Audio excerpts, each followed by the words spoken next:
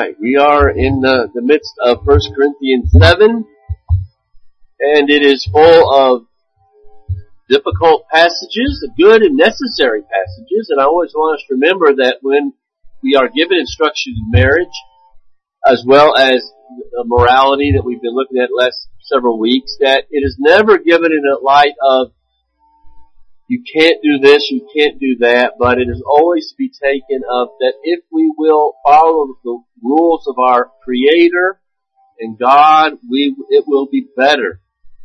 We live in a world of sin though, and because of that, marriages don't always turn out the way we want them to be. But relationships are a struggle sometimes, and so we've got to be able to deal with that. And one of the results of the fall is divorce, but yet the Lord is very careful to explain to us the parameters of that, and gives us some insight here with Paul in chapter 7 that we need to take seriously if we want things to be done right. And we see what happens in a society where divorce is rampant, and divorce for any reason, no fault divorce, and all the things that we've got today. That it's not the way God wants it, and there's better ways to do things. And so we want to look at what the Bible says about these subjects so that we can go from there. But saying all that, it does not mean that there's an easy answer to some of these things. Yes, the Bible is clear, but the Bible doesn't lay it out as clearly as perhaps we would like, and that forces us to study, and that's why the Bible sometimes does that. It forces us to look deeply at these things, but it gives us, if we'll just stop and take our time in going through this, we begin to pick up principles to help us understand how to deal with different situations. And so these are just some of the things that we are looking at.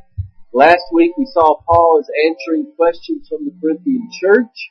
Some were saying that because it is so easy to fall into sexual sins, it might be best to stay away from marriage entirely. And that's why in verse 1 we read, it is better for a man not to have sexual relationships with a woman.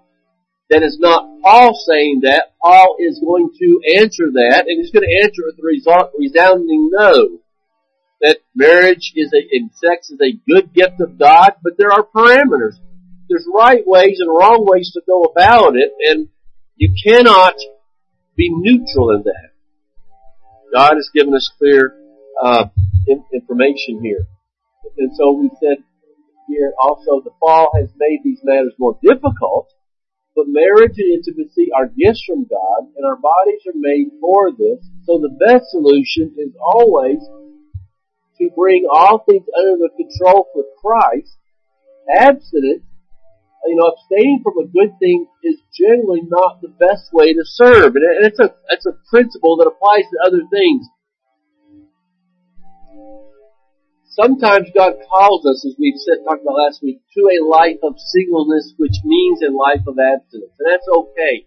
But it's never, in other words, God's good gifts, there's always, in my mind anyway, there's always something a little wrong when we abstain from good things.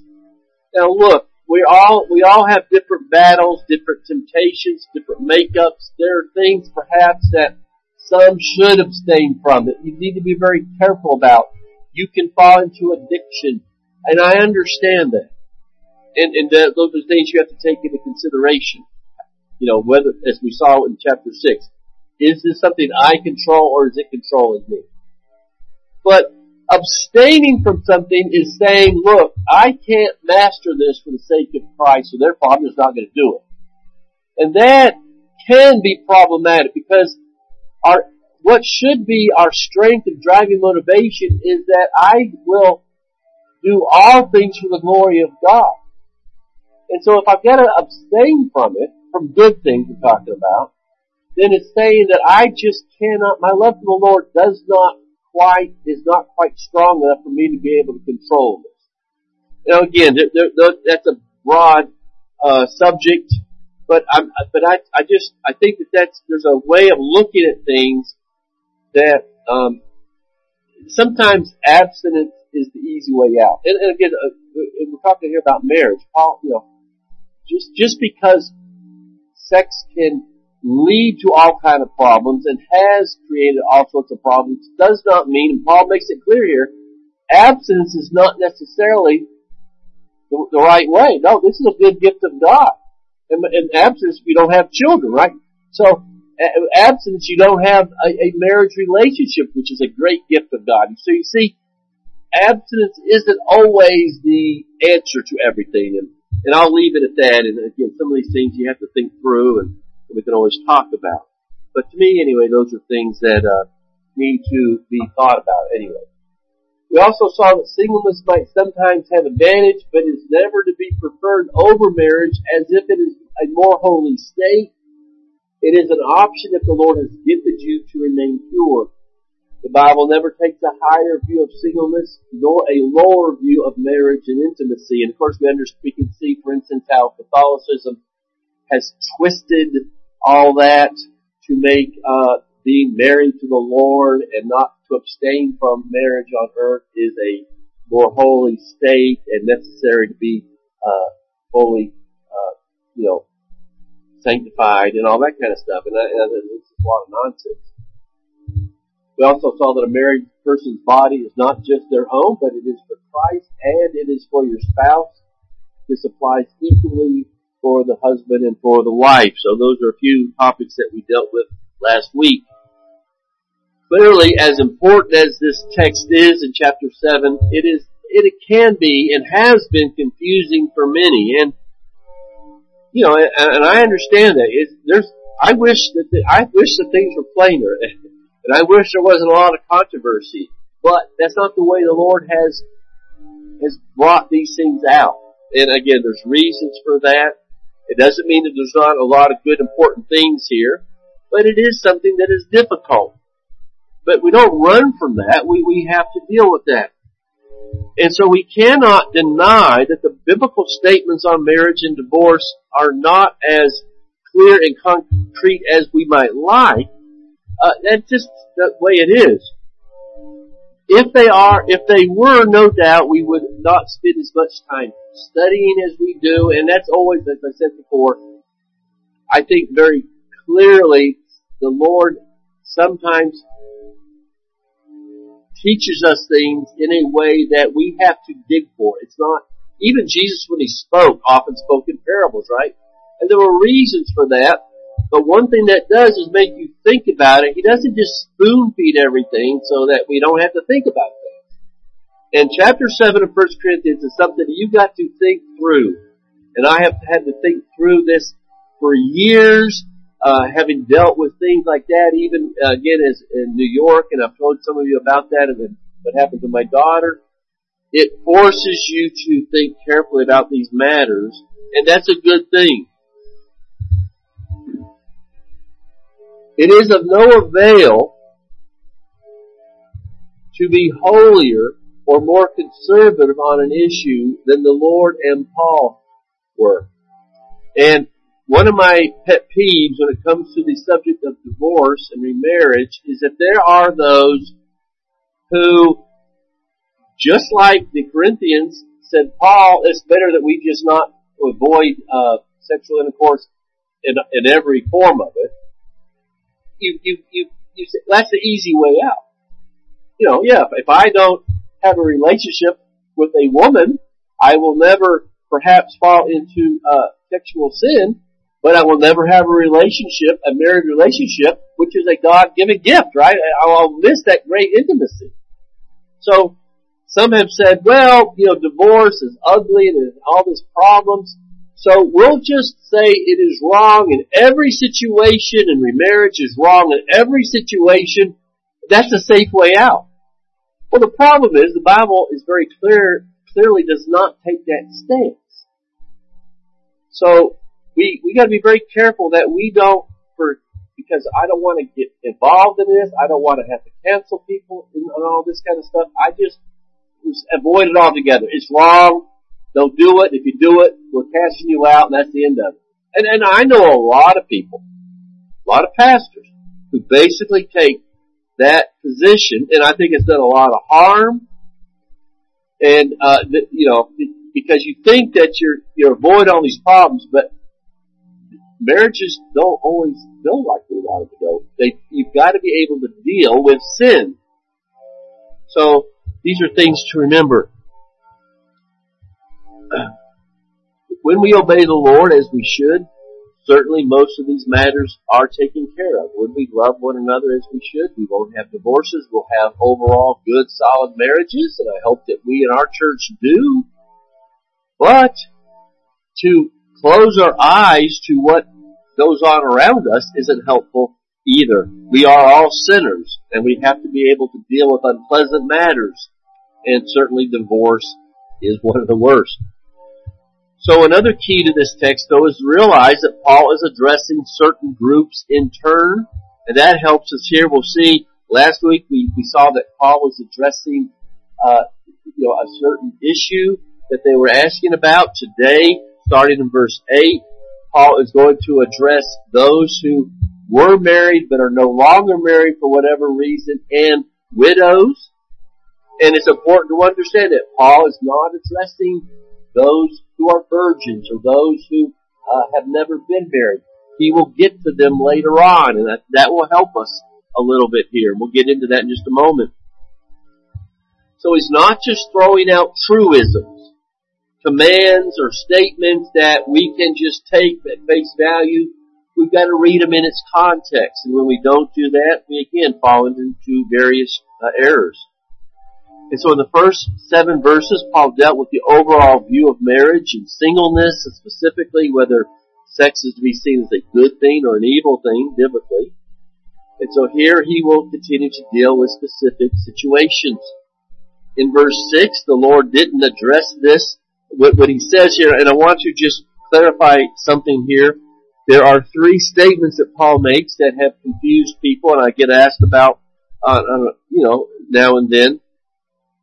He says, now as a concession, not a command, I say this. And people say, well, what does that mean? Is that not inspired? What's going on here? And so, verse 6 and verse 10 and verse 12 all have these statements that are very can be explained, but I want to express what they mean so that we can move forward. So in verse 6, what he's saying here is that the Lord didn't address this. This is good advice that Paul is giving. It's inspired, obviously, but it's not a command. This is, in certain situations, this is a good idea. It's a concession. And he said, and I wish that all were as myself. We dealt with this last week. Paul was probably lost his wife in one way, but he's unmarried, and he said, if you find yourself unmarried, and this is the subject of today as well, then perhaps it's better not to get married, and, for certain reasons. So that's what that means. In verse 10, he says, to the married I give this charge, not I, but the Lord. And so in that case, as we'll see, Paul is saying that this is not something I am saying that's new. The Lord has already addressed this. So he's quoting the Lord. And then in verse 12, to the rest I say, I not the Lord. And again, people say, well, Paul's kind of going off on his own, and what does that mean? Is that inspired? And no, Paul was an apostle of Jesus Christ. He was writing a book that obviously was under inspiration. What all he's saying is that now this is what I'm saying with apostolic authority. It is to be taken as the word of God. It is something new that the Lord did not address before. So I'm telling you now. So it's just as if the Lord says, because all the Bible comes from God. So just kind of keep those things in mind and don't get too tripped up by those statements. And so in verse 10, Paul reminds us of what the Lord has already taught about marriage and divorce in Matthew 19. We'll look at that in just a moment. He doesn't state everything that the Lord states, but he's given us a basic rule that Jesus has given. Christian couples should not divorce. And then in verse 12, Paul is giving further instruction under inspiration that the Lord did not previously teach. And so back to verse 8, our question today is, who is he referring to when he says to the unmarried and the widows? Now, many assume that he is speaking of everyone who is single, and I think that confuses. You can understand why you would think that, but I don't think that's what the Lord is doing. We notice down in verse 25 where he begins a new section. He says, now concerning the betrothed, I'm not exactly sure. I think a little bit why the ESV translates it that. We'll get into that when we get down there. But all the other translations have virgin. In other words, these are ones who have never been married. Not those who have lost a spouse in death, who are divorced or widows, but these are virgins there. And that's a different word down in verse 25. And I think in verse 34 we kind of see this come into play where he says, and talking about a married man, his interests are divided, and the married or virgins, the married or virgin woman is anxious about the things of the Lord. So you see him using those same terms. The unmarried or virgin are a different category, but you notice he doesn't say the unmarried generally because that would include everybody, but he separates those terms. The unmarried are those who have lost a spouse, who are divorced and single up at that time. The virgin, the betrothed, are the ones who have never been married. And so I think that helps us understand what's going on in verse 8. He's talking about to those who find themselves, for whatever reason, having no longer married, which would apply, also be a widow as well. And he seems to include himself here, which is again why some believe that he used to be married, who are not virgins. And it says that under the present situation, it might be better to stay unmarried. Just because you were married doesn't mean you have to necessarily be married again. So he's speaking, as we'll see when we get down to verses 26 to 32, in the context of the present persecution and difficulty. Don't just assume marriage, especially because of the present stress, because a man who is worried about persecution, about dying, is going to be have much more difficulty in what he says in his profession, knowing that if he is taken to jail or martyred, he's leaving a family behind. So it causes undue stress, and things like that. We'll talk more about that later on.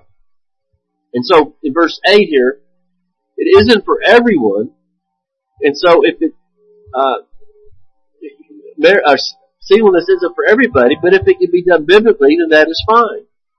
And so in verse 9, this would be taken then that remarriage is okay under certain conditions other than death. In other words, let's think about it. To the unmarried and widows, I say that it is good for them to remain single as I am, and he'll again explain this further later on.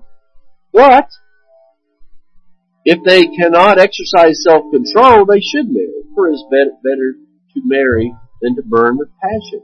So clearly then, if you are unmarried, you were married but you're not for whatever reason, there are certain times, certain conditions where it's okay to remarry. And we'll talk about that a little bit later on as well, but verse 9 makes that very clear. It says if you're battling desires, you were married, you had a great relationship, and now all of a sudden that's gone, you can understand someone who looks for that again. They had a good relationship and they want to continue to have that marriage. And so horse repression in the Bible is never seen as a good thing. Some can do quite well. Some people, they might lose their spouse and they're just happy, they're okay not to ever get married again, and that's fine. Some, they've had a good situation and they want to continue. And so it's perfectly acceptable form of service to be celibate for the sake of the kingdom, but it takes one who is gifted. And so in verse 10, to the married, so he deals with those, in a very general way, who are unmarried or widows. But what about those who are married? To them, I give this charge, or really what he's saying here is, remember the words of the Lord here from the beginning. Remember, Jesus said from the beginning, Jesus says that, one man should have one woman, and they are married until death. And Jesus says that you are to remain married and don't divorce for any reason except for unfaithfulness, adultery, fornication. He does give an exception, but Paul does not mention the exception. And one reason might be because, everybody knows what the exception was. All those people would know that, so he doesn't get into that. Perhaps Paul doesn't talk about the exception because he's focusing on the importance of staying married. And let's not worry about the exception right now. I think he will address this later on, but he doesn't bring that out now. But Paul says, look, the general statement, the Lord made this very clear, that as a rule, there's no reason for people to be divorced. And I think we have to understand that in this case, Paul is speaking specifically to Christian couples. Because in a moment, he's going to deal with, what about someone who is married to an unbeliever? That's a different problem. But he says, listen, a Christian couple, how are you to look at divorce? As off limits. There's no reason for it. And he says, if you do divorce for whatever reason, then remain unmarried and work on being reconciled. But again, this is a Christian couple. These are people who should know better. And for whatever reason, there's been divorce, and there's never a divorce without somebody sinning. That this divorce is always a result of sin in some way, not necessarily both, but one or the other. And he says, in that case, though, Christian couples, if they get divorced, they should say, okay, look, this is not a good situation, and let's figure out the reason here. Let's get counseling. Let's get back together at some point. And Paul makes that very clear there in verses 10 through 11.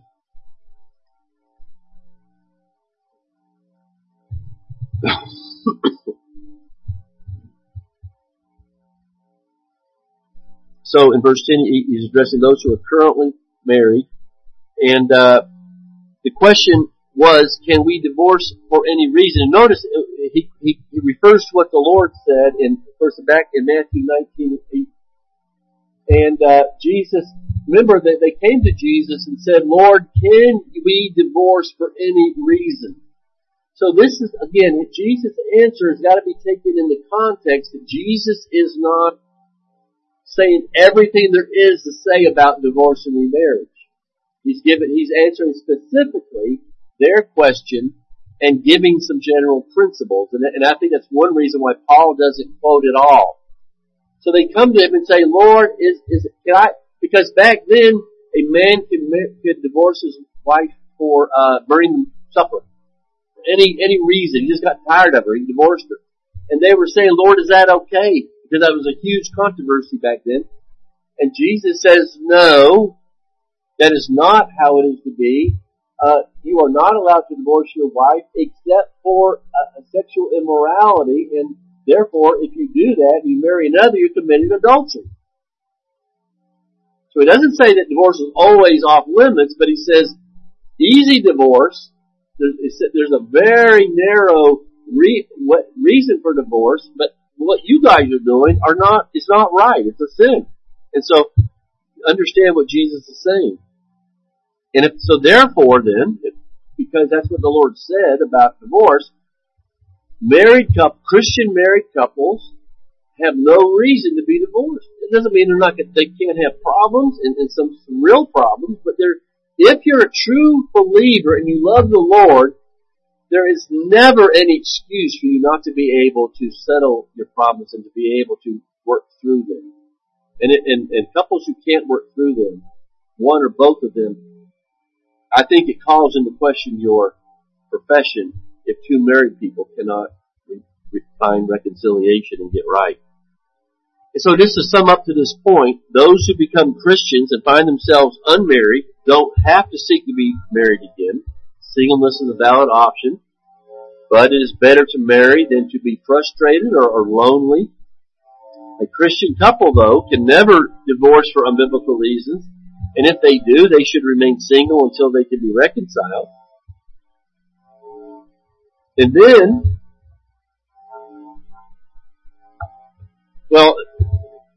so let me continue to make just a few observations.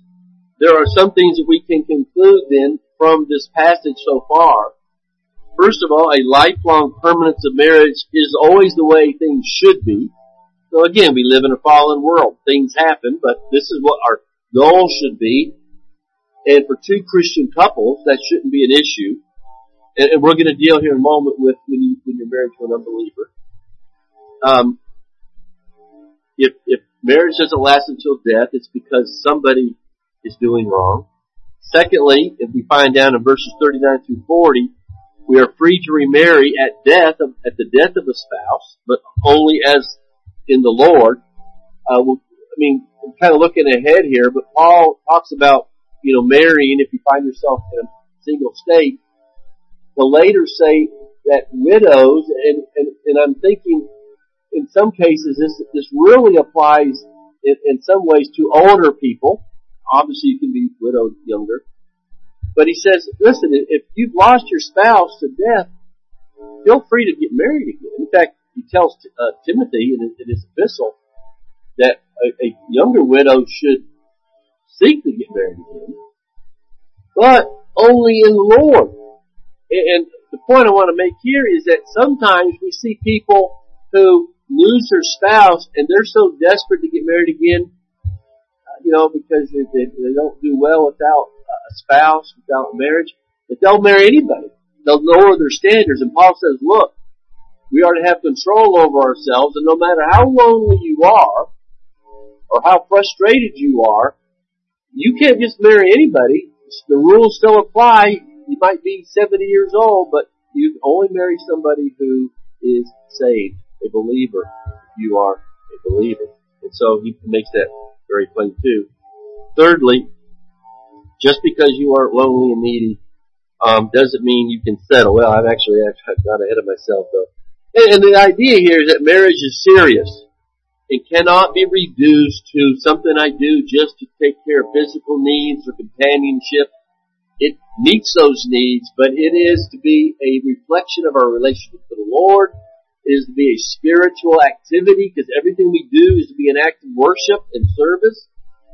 So marriage is never reduced to just something to meet my needs. And those are, I think, some good principles to keep in mind. Well, again, as I said, Paul doesn't deal with the exception clause that Jesus dealt with and mentions in Matthew 19. He's dealing primarily with the idea of easy divorce. In fact, over in Matthew 5:31, we also read Jesus talking about this, where he says, whoever divorces his wife, let him give her a certificate of divorce. It was also said, that is, they're quoting from the Mosaic Law, but Jesus says, but I say to you that anyone who divorces his wife except for the ground of sexual immorality makes her commit adultery, and whoever marries a divorced woman commits adultery. So again, Jesus is saying, look, Moses let you divorce for any number of reasons, but that was not how it was supposed to be. There are parameters to that. And so Jesus again points that out there in Matthew chapter 5. And so one principle that I would get from all this as we go through this chapter is that while marriage is to be permanent, it's to be until death. Divorce as a rule is not to be an option, especially for Christians. When there is unfaithfulness, there's a sense in which all bets are off. Doesn't mean a marriage has to end in divorce, but that causes so many different kind of dynamics in a relationship that Jesus understands and gives permission to say, look, if that's the end of the marriage, if they've broken covenant with you, that's a time where there can be divorce. And I think that when you go through chapter 7 as well as what the Lord says, you really can't get around those things. And so, in verse 15, for instance, Paul says, But if the unbelieving partner separates, let it be so. So here we see Paul taking that basic position that divorce among Christians is something to be avoided. But when a unbeliever presses for divorce and will not remain married, now that's okay. That's another time in which divorce is something that might happen, and that's okay. We'll get to that here in just a moment.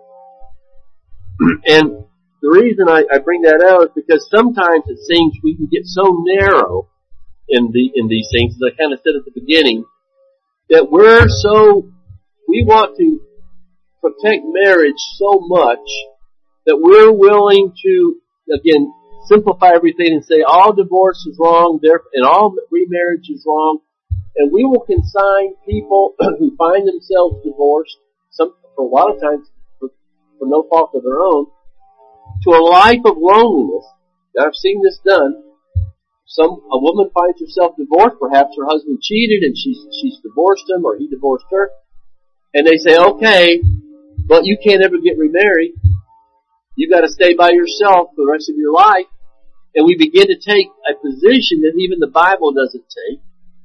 And yet we're going to see here where Paul says that in those cases you are no longer in bondage. You are free to remarry. And so I think we need to be careful that we don't go beyond what the Bible says. Because notice here that he says in verse 15, in such cases, brother or sister is not enslaved. God has called you to peace. In other words, we're not going to take a position. I don't think the Lord has a position where, look, marriage is all that matters, and it doesn't matter if you're killing each other, if you're being abused. Don't ever get divorced. Don't ever leave.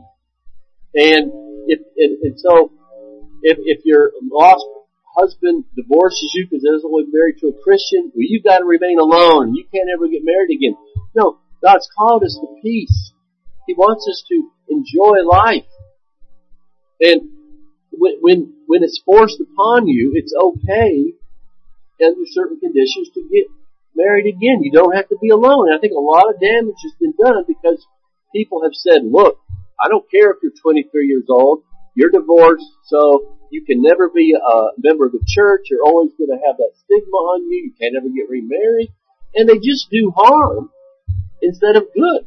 And so, yes, divorce might have the lifelong ramifications, but we've been called to peace, to minister to people, not to save marriage at all costs. And again, those are things that you have to think through, but I think they make sense. So, as we've seen, Christian couples who divorce have clear parameters that they must follow, but in something that the Bible is clearly not precise in, we've got to be careful that we don't destroy lives just for the sake of trying to emphasize the importance of marriage. And no one believes it's more important than I do, and no one would try to save a marriage more than me, but there are other things more important than marriage, as Paul's already said. Marriage ends at death anyway. So we've got to be careful here. And that brings us finally then to verses 12 through 14. And here he deals with the what happens if a Christian, say you get saved and all of a sudden you realize now I'm married to someone who's lost. Well, I need to separate from them.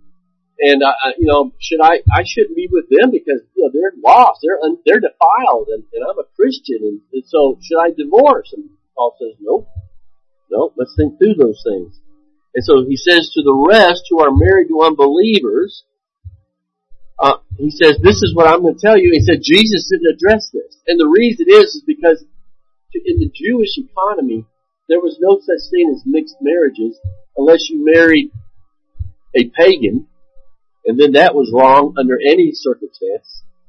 But he didn't address that because a Jew, whether you were a believer or not, if you were in the covenant, then it was okay to marry. So there was no such thing as mixed marriage among Jews, saved or unsaved. If you were part of the covenant, then it was okay. So why then is Paul making this point that Jesus didn't? Well, because for one reason, some were going around claiming to be an apostle and having gifts and proclaiming new things that Jesus never said, and they were claiming apostolic authority and doing a lot of harm. The Quran and some of the spurious Gnostic Gospels did that. They added information that Jesus never said that, and caused a lot of problems. But Paul says, I am an apostle of Jesus Christ. Therefore, when I say this, it has full apostolic authority. So there's one reason why he says it like he says it there, that Jesus didn't command this, but I am, and that's perfectly okay. Some no doubt would think that someone with an unsaved spouse shouldn't be in church. Your marriage is unholy. I can't have fellowship, because, and how can you stay with them? Because they're in darkness. How can you have fellowship if you're a person of light? And so it would seem to be that leaving them might be the best thing. And that's why Paul's addressing this. And so in the next few verses, we see that marriage is marriage no matter who's involved. In other words, Paul's answer to this is, no, it doesn't work that way. God ordained marriage before the fall, and a marriage is right, but no matter who's involved. It's to be seen as good in God's sight, even when one is unsaved, and even if there are children in that union. And some maybe thought that their children were unclean, and Paul addresses this, and we might say, why is Paul talking about this, about children being unclean and all this kind of stuff? Well, in Ezra, remember, they were getting ready, they had rebuilt the temple, and now they wanted to start offering sacrifices, but there was a big problem. All the priests were unclean because they had married pagan wives, so therefore they were, under the law, unable to serve in the temple. So what does Ezra say? Therefore let us make a covenant with our God to put away all these wives and their children according to the counsel of my Lord, and of those who trembled at the commands of our God, and let it be done according to the law. You see, in that case, the priests were to divorce their pagan wives and let their children go off with them, because the whole thing was in disobedience to the Lord and defiled them as priests. So you can understand that, well, Ezra said that, what about us? And Paul says, no, that's a different situation entirely. Marriage is good for all, and if only one is saved in the family, even then he's a great blessing to the family. It's not, we don't live under the old economy. It doesn't work that way anymore. And more importantly, he is saying that such a marriage is legitimate and God honoring along with any children. So perhaps they had this particular passage in mind, and Paul says, no, that was because of the priests and the law of Moses, which we're no longer under anyway. So he says, don't divorce because you think that your spouse is unholy or that your children are a result of some unholy union just because they're lost. I think that backs up 1 Peter, remember, where he says that a believing wife should not try to escape marriage of an unbeliever because she might be able to win him to the Lord someday. She has a sanctifying role where she could perhaps be light to a person of darkness. And so if both parents are lost, then the children indeed would be in a place of uncleanness and spiritual danger, darkness. But by having at least one Christian parent, they're in a much better place. They have someone to tell them the gospel, tell them about Jesus Christ. And so again, we see that Paul's position is what is good for people, not just this false sense of, well, I don't care who gets hurt. I've got to separate myself from every unchristian. I'm a Christian now, and so I've got to separate myself from every unbeliever. And Paul says, no, let's just stop and think about this. He says, think of who you'll hurt if you left your husband, your unsaved husband. If you left your children because they were a product of being with an unsaved man. No, he says they're a big responsibility. They're an opportunity for you to serve the Lord. When one gets saved, they don't just get to abandon their unsaved family, but they have obligations. And Paul's going to actually, next week we're going to deal specifically with the principles of why he could say this in this passage. And we'll save that for verse 17 following. Alright, so let me just close by addressing what we all know. Presbyterians, becoming a theologian, takes this passage to try to prove that the child of an unsaved couple, or even if one of them is saved, means their children are saved. And I know men who say this, who said this, more times than not. They believe it, take my word for it. Well, first of all, I would say this, that if it says very, very clearly here that the believing wife makes her husband holy or sanctified. If that means that, then it says the same thing about your children. It makes your children sanctified. If that means that they're saved, then it also means that the unsaved spouse is saved as well. That once you get saved, that automatically saves your spouse. I mean, if you're going to use the same terminology, it applies to both. And clearly that's not right. So to say that if you're saved, your children are automatically saved, just textually is refuted. It makes no sense. But I think there's a better way to say it. In other words, that's what I don't believe that means that. But the question is, well, what does it mean?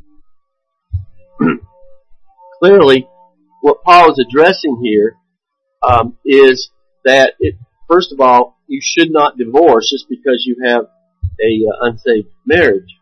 But there's some principles here, and one of the things that the Presbyterians will use is in Acts 2:39, where it says, "For the promises for you and to your children." And that's usually all they'll quote, and they'll say that, see, this shows that the promise of Christ and Messiah was given to us and to our children, so they're included in the gospel. Well, the problem with that is that it also refers to the Gentiles, those who are far off, and as many as the Lord our God shall call. So yes, the promises were to the Jews and to the children of the Jews, to those under the covenant, but the promises always had to view the Gentiles as well. So this isn't got something that has to do just with Christian children. First of all, it's speaking to the Jews, and everybody who gets part of the promise have to call upon the Lord. They got to be called by God. So a child isn't automatically saved until God calls him any more than an adult. So the whole use of that verse just really falls apart when you just read the whole thing.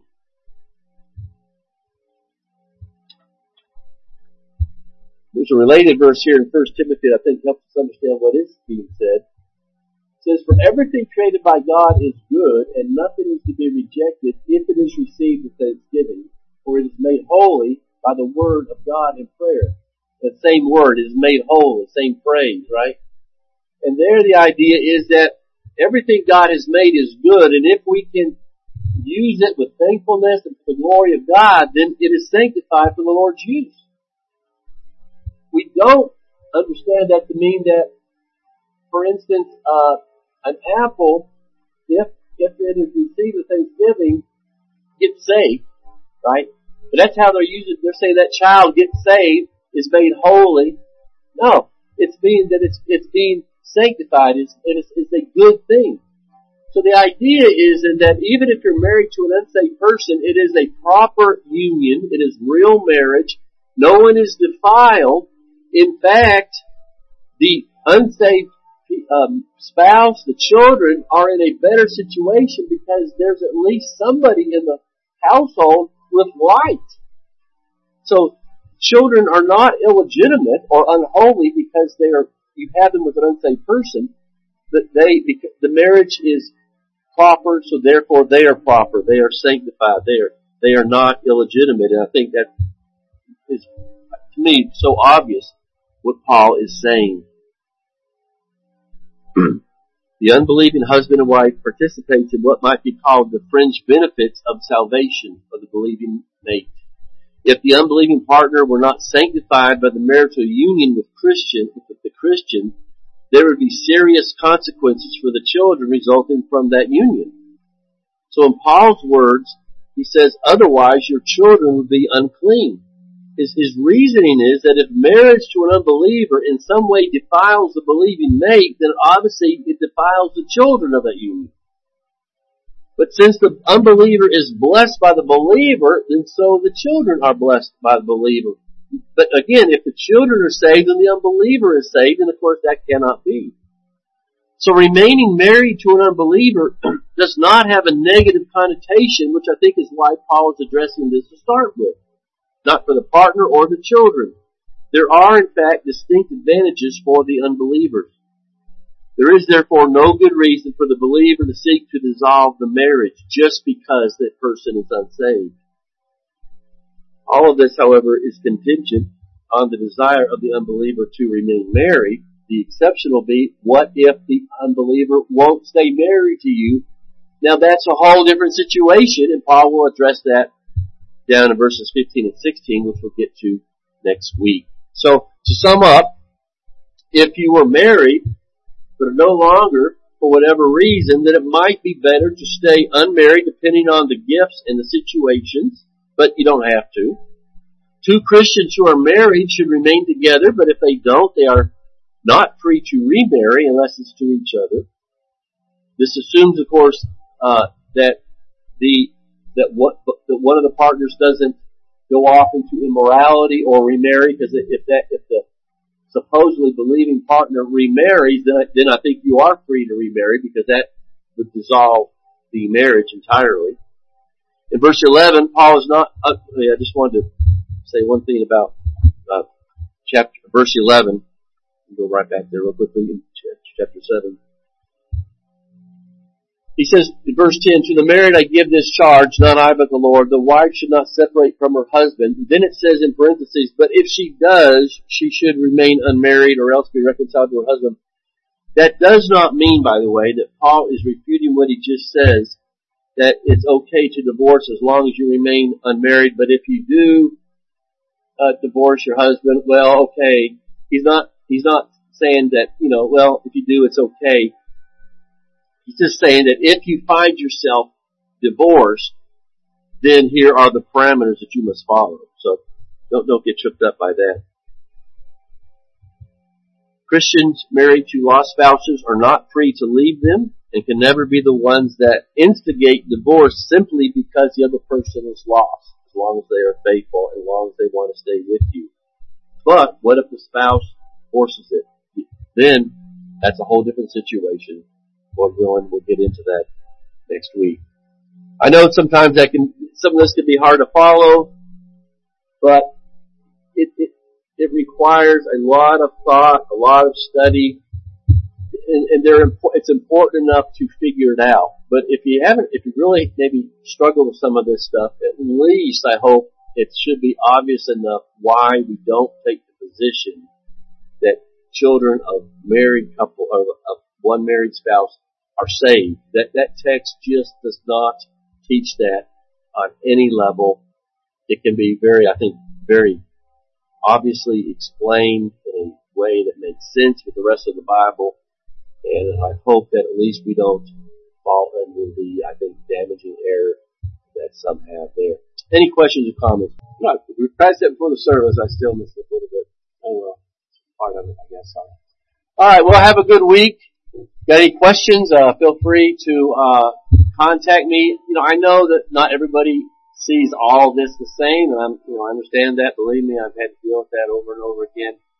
But we want to try to be as faithful to the spirit of the Word as we can. So, thank you. Have a good week.